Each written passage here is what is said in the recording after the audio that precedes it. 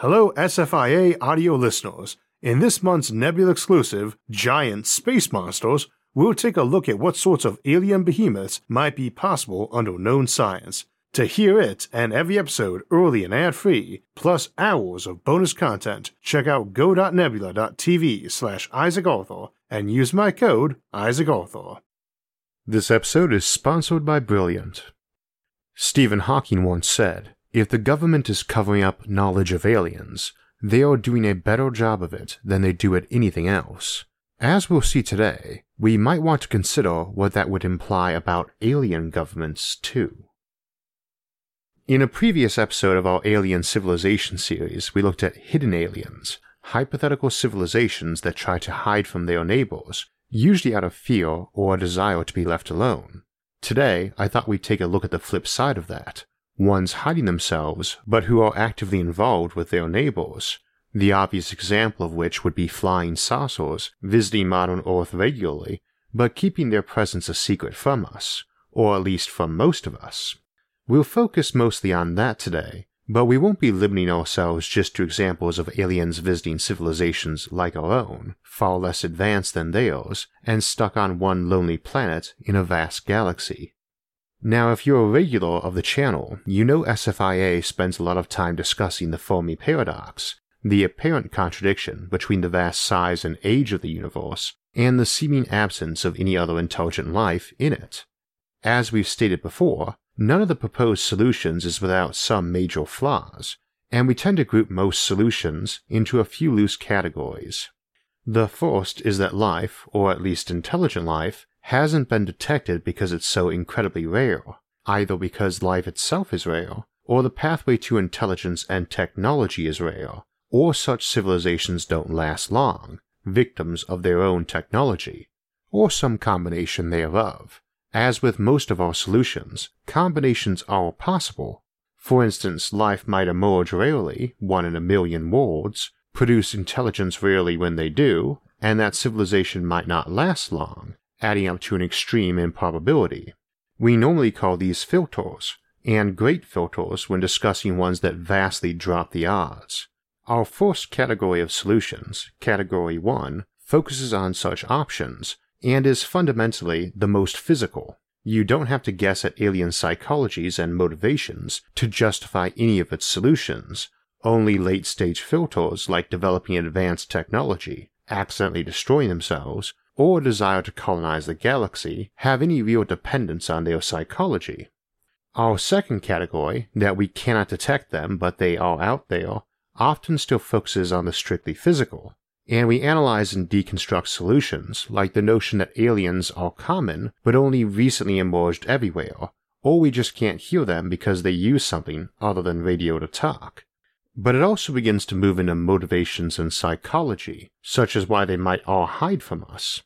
Our third category, that aliens aren't just around but actually here already and we don't recognize them, similarly tends to rely on motivations, as do most of our solutions that fall into our fourth category for miscellaneous solutions that don't fit well into the other categories. For the most part, the Alien Civilization series tries to look at those solutions that are focused around behavior and psychology, and often we tend to take a bit of a tongue-in-cheek approach because generally these ones are popular in science fiction, but tend to fall apart on serious inspection. Not necessarily, though, as things you'd not expect a civilization to do. Many involve behaviors that are not only plausible but likely, such as leaving primitive civilizations alone, hiding from other civilizations, blowing oneself up, deciding you just don't want to colonize the galaxy, or make a lot of noise.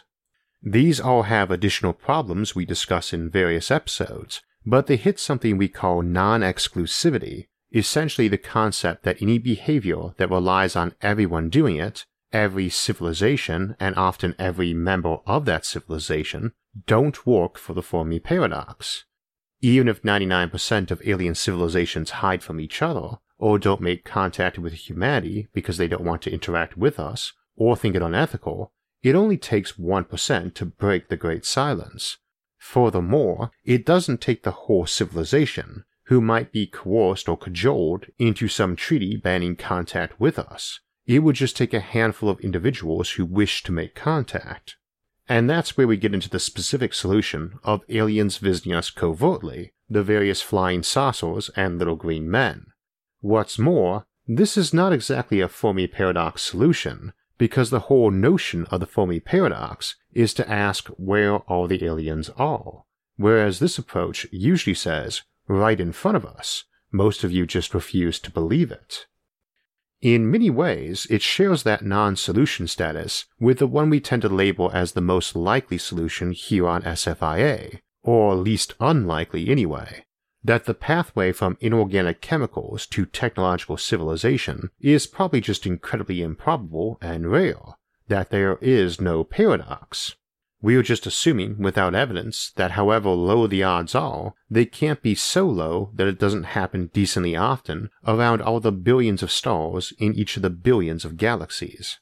That's another good comparison between these two non-solutions though, because one of the most common but weakest arguments for aliens among us is that so many people have reported seeing these that even if we assume virtually all of them were lying or wrong, surely some must be true.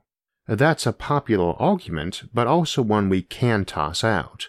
First, it's ignoring that even if millions made that claim, while that seems like a huge number, it also means billions have not, often including folks who should have seen a reported event. It's very seductive to hear, surely they can't all be lying and wrong, but it carries no weight, because even if we assume quantity of evidence beat out our quality of evidence, millions of folks claiming their horoscopes are accurate, while billions claim they do not work, would expose the bad reasoning there. Surely all those billions saying it doesn't work can't all be wrong either. But before we start getting more into this topic, let me add a caveat. Fundamentally, this solution, while greatly maligned, isn't any worse than most Fermi paradox solutions. It's actually a good deal better from a logical perspective than most others are. Its big weakness isn't the concept. It's that all the other solutions can counter an absence of evidence by pointing out that they can't realistically obtain evidence for or against at this point, since it's all on distant times and places we can't see or investigate in a serious way.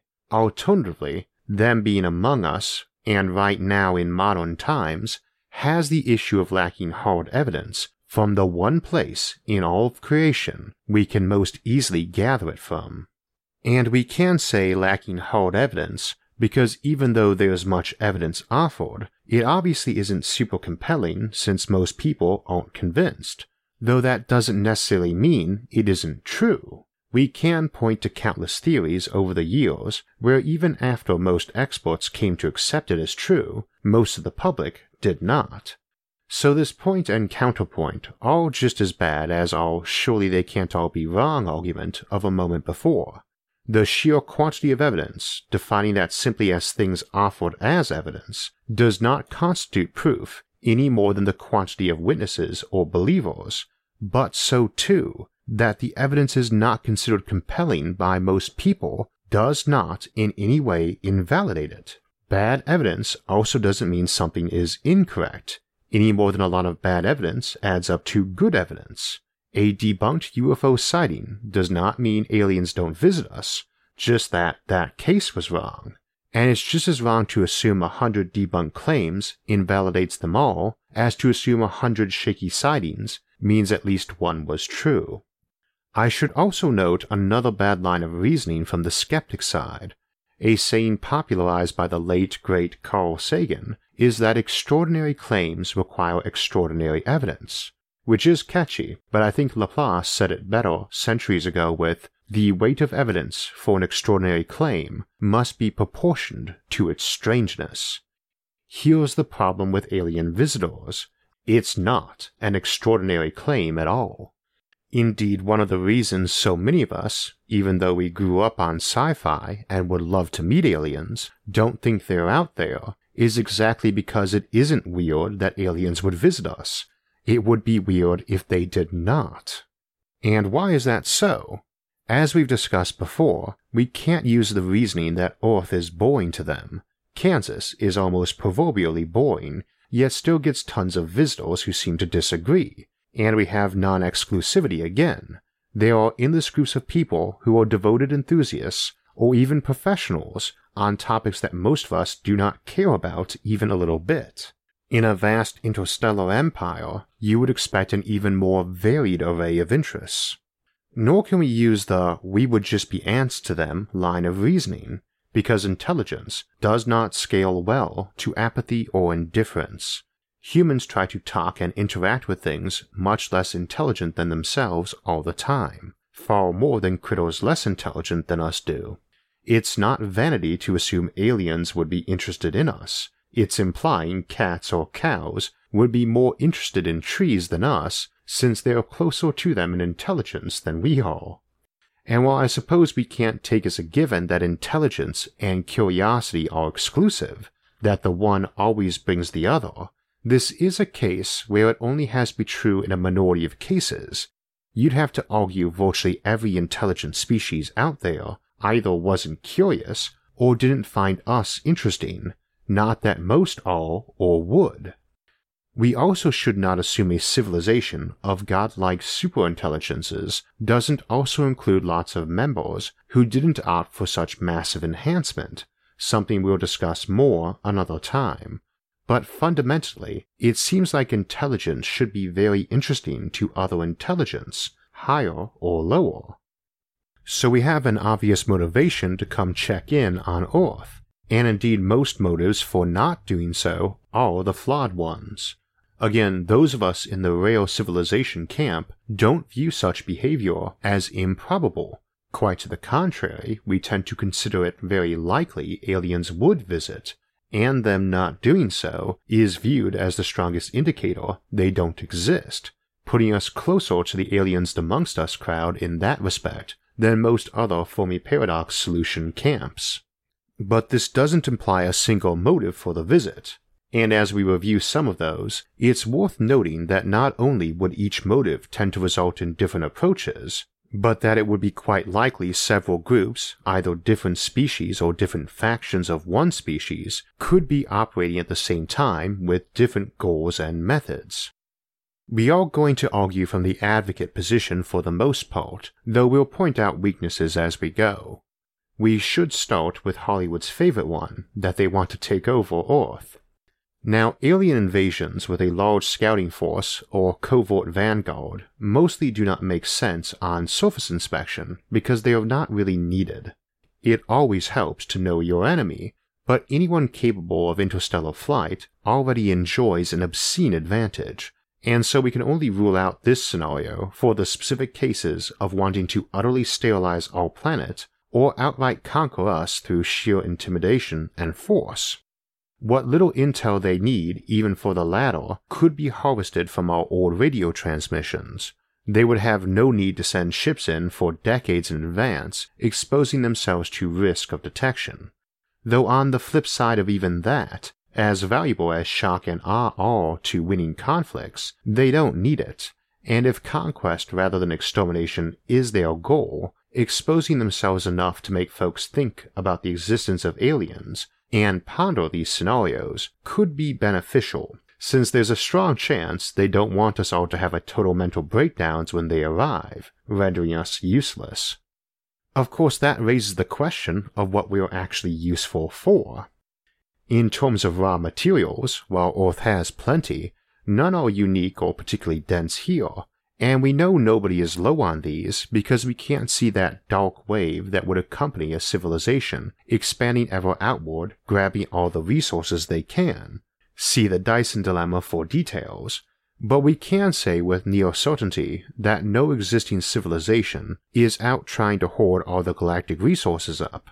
That's another example of a conclusion, though, that tends to add to the rare intelligence argument, since it would seem logical to do so. If they did want those materials, though, they need not scout us. They could simply sterilize the planet and harvest it. It has to be something Earth has, or life-bearing planets in general, that makes them of interest. That's noteworthy too because, as we mentioned, while it would seem like intelligent life would be curious about other life on principle, whoever is showing up here definitely has an interest in Earth. Not necessarily humans, but probably. So even if there are aliens who take no interest in us, even if they were the majority, they are not the majority of the ones visiting us. So what do we have? And furthermore, what do we have that would require landings? Samples of flora and fauna would be a good one, and indeed would require many landings to collect. Evolution has so many outcomes that each planet really should possess totally unique ecosystems. This does have the problem of scale though, forgetting just how huge space and time are compared to human civilization. We don't mutate that much in a few thousand years, and odds are if civilizations are decently common, folks have been free to swing by and collect samples for many millions of years without fear of causing problems by being seen. And now they need not do so, since we collect such things ourselves, and they could be confident that we grab samples and keep them stored as digital versions too. They'd already have everything from prehistoric times, so even if we nuked or Grey Goo'd ourselves before creating such archives, they'd only be out a little bit of data. But data's a big reason too, which we'll get to in a moment. But the same applies to medical data regarding humans. They doubtless want their own collection of medical knowledge, having better instruments and skills than us, but they'd already have it, or even if they were new on the scene themselves, some other older civilization nearby probably has it available. As to the behavioral stuff, we obviously differ a lot from our prehistoric ancestors in that respect, but they really can pick that up from TV and radio. Though we can't rule out they'd want to grab people for some intense brain scanning in some very high-tech version of an MRI machine. But if they're willing to do lots of landings and abductions, why not be a bit more clever, and not taint the experiment by using someone either in a panic or drugged-up condition by just sneaking little assembler robots into people's houses to build covert scanners?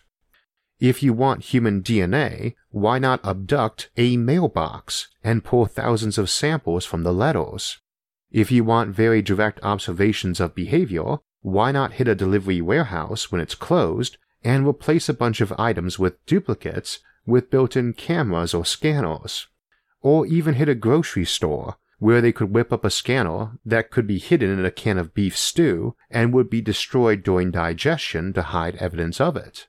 We always should assume any species smart enough to build spaceships will be decent at strategy and tactics, and a lot of motivations that fit a given assumed behavior go down the drain because we can instantly spot better and less risky approaches.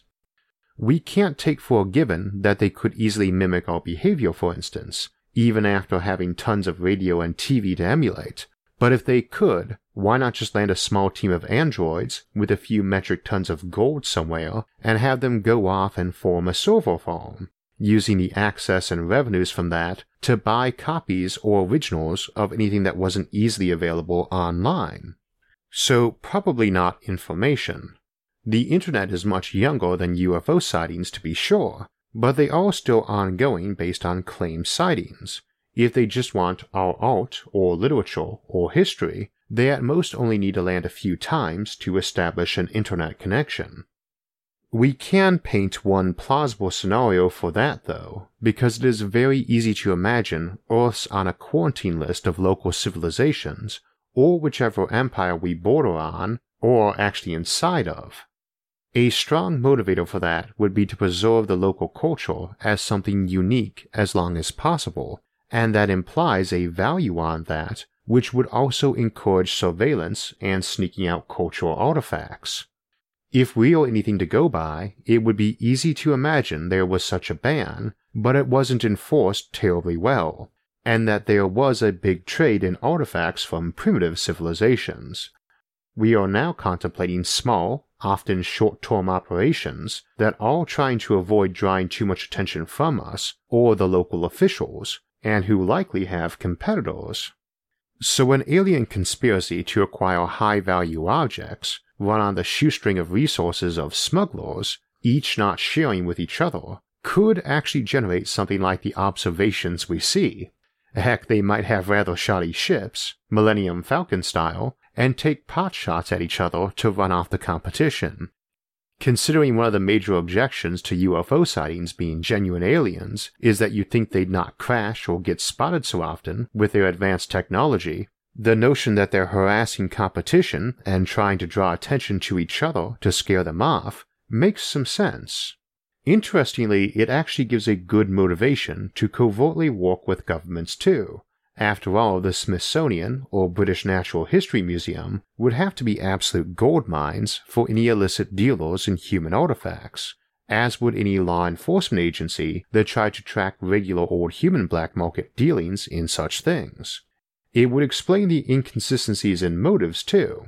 I could easily see some alien smuggler spinning stories of invasions and a need for secret cooperation to some senior government official. It would be really amusing if the conspiracy theories all turned out mostly right, but in reality it was a bunch of different groups of unethical alien smugglers hoodwinking various departments into helping them, thus resulting in a crazy cluster of apparently contradictory motivations, and the very senior-most officials genuinely not thinking it was going on. It's funny because I can't think of a novel or film where someone's done or suggested this scenario before, and it's probably one of the better ones. I suspect that maybe it's just not melodramatic or sinister enough to draw the interest of writers or conspiracists. Aliens don't need us for food or labor. They could always clone us for meat and ought to have very good robots. They certainly don't need us for soldiers. They'd have evolved too, and Darwin doesn't tolerate wimps. So even if they don't like fighting, they are likely to be very good at it, especially if they are on top of this region of the galaxy enough to be enforcing quarantine on primitive planets.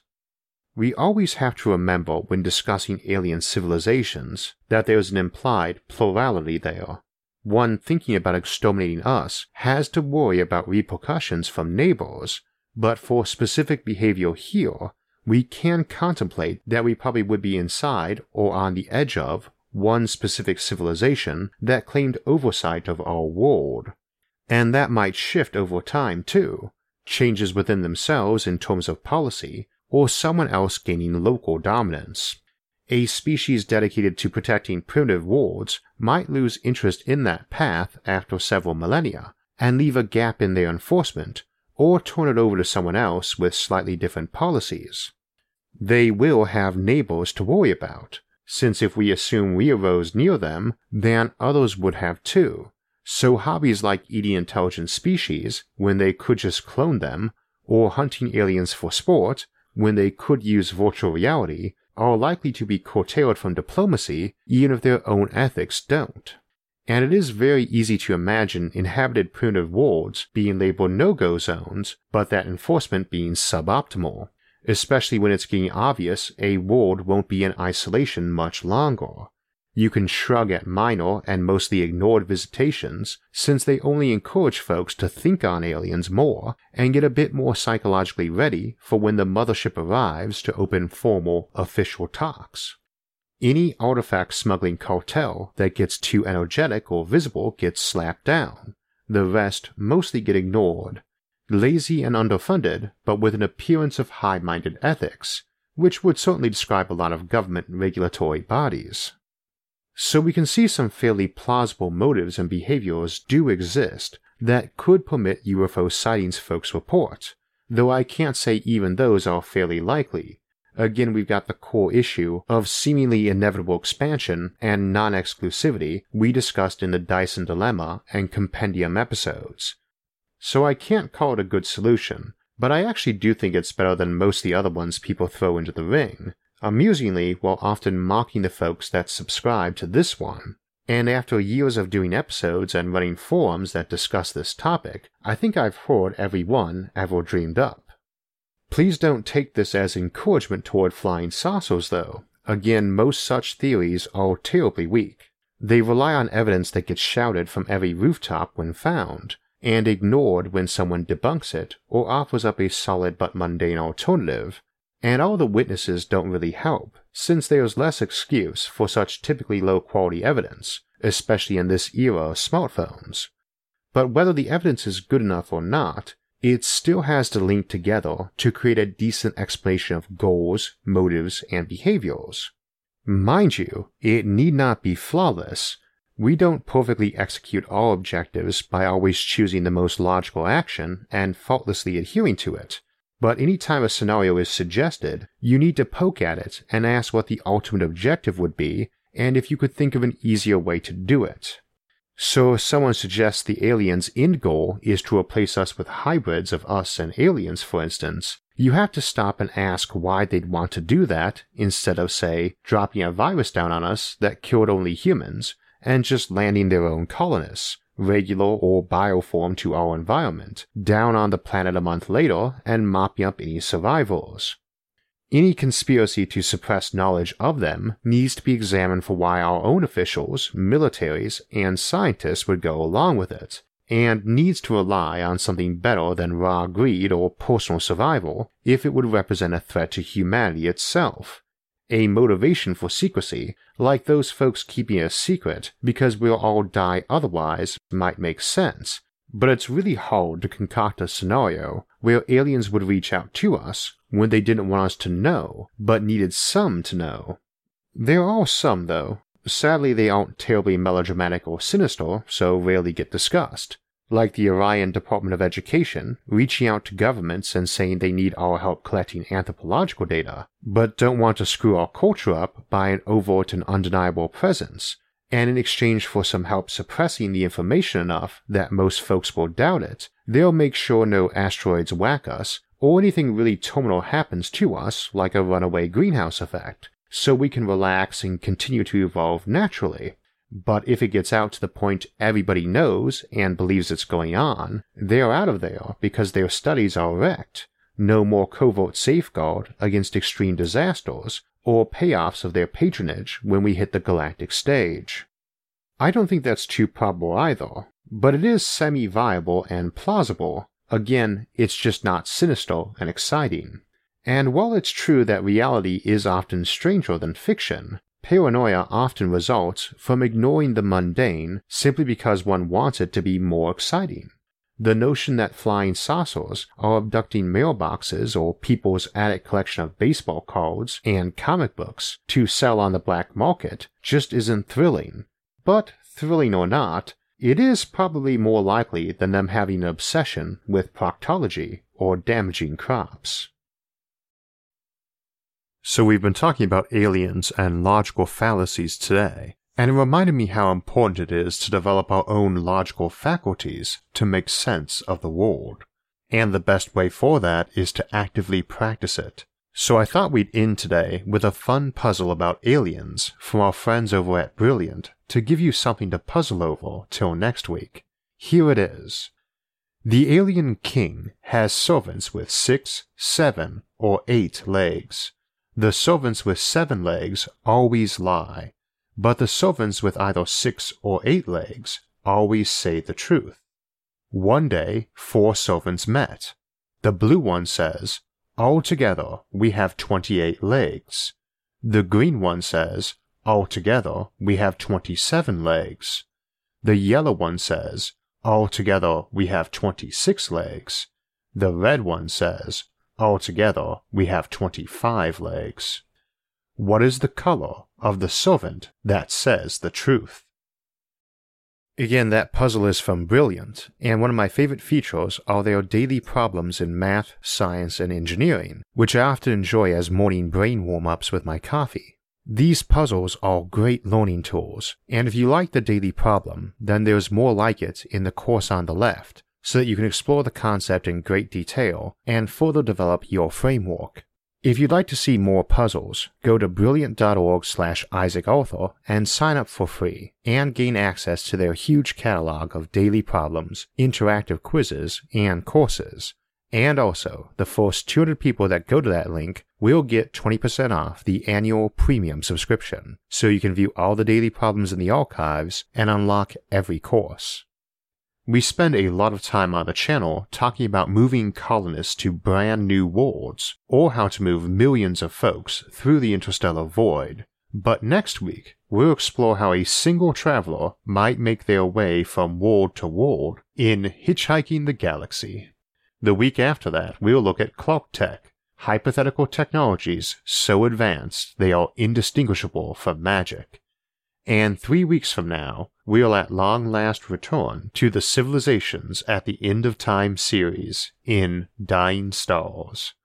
For alerts when those and other episodes come out, make sure to subscribe to the channel and hit the notifications bell. And if you enjoyed this episode, hit the like button and share it with others. Until next time, thanks for watching and have a great week.